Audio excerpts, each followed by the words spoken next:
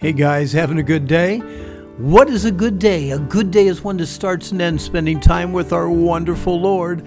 We're in our last day of introduction, day 5 for 2 Peter, Exposing Counterfeit Christianity. And I really hope that this daily meditation that we walk through is an encouragement and kind of gives you a taste to spend more time with the Lord.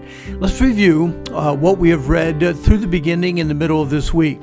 We live in a generation that's looking for real.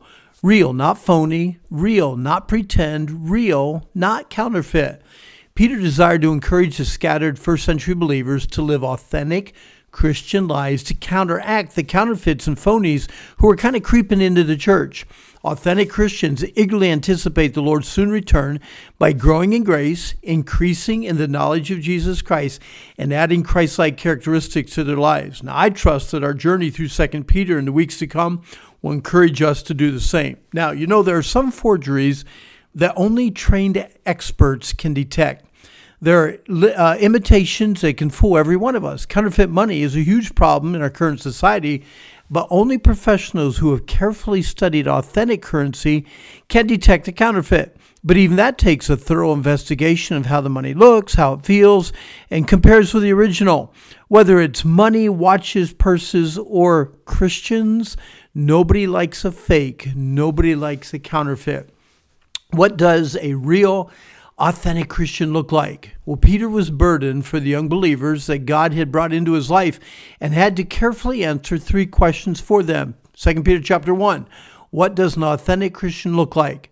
2 Peter chapter 2, what does a counterfeit Christian look like?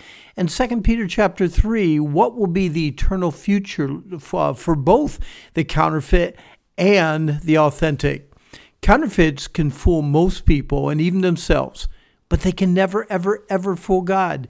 God sees the heart and will someday separate the fake from the real, the counterfeit from the authentic, with those dreadful words, "Depart from me, I never knew you." So today, I want you to read all 3 chapters of 2 Peter. Just read them through one time.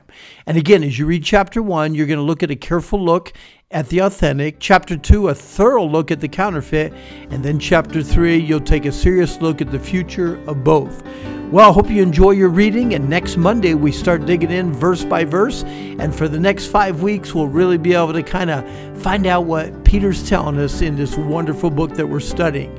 But I hope today that you have a good day, and remember, a good day is one that starts and ends spending time with our wonderful Lord. So once again, have a good day.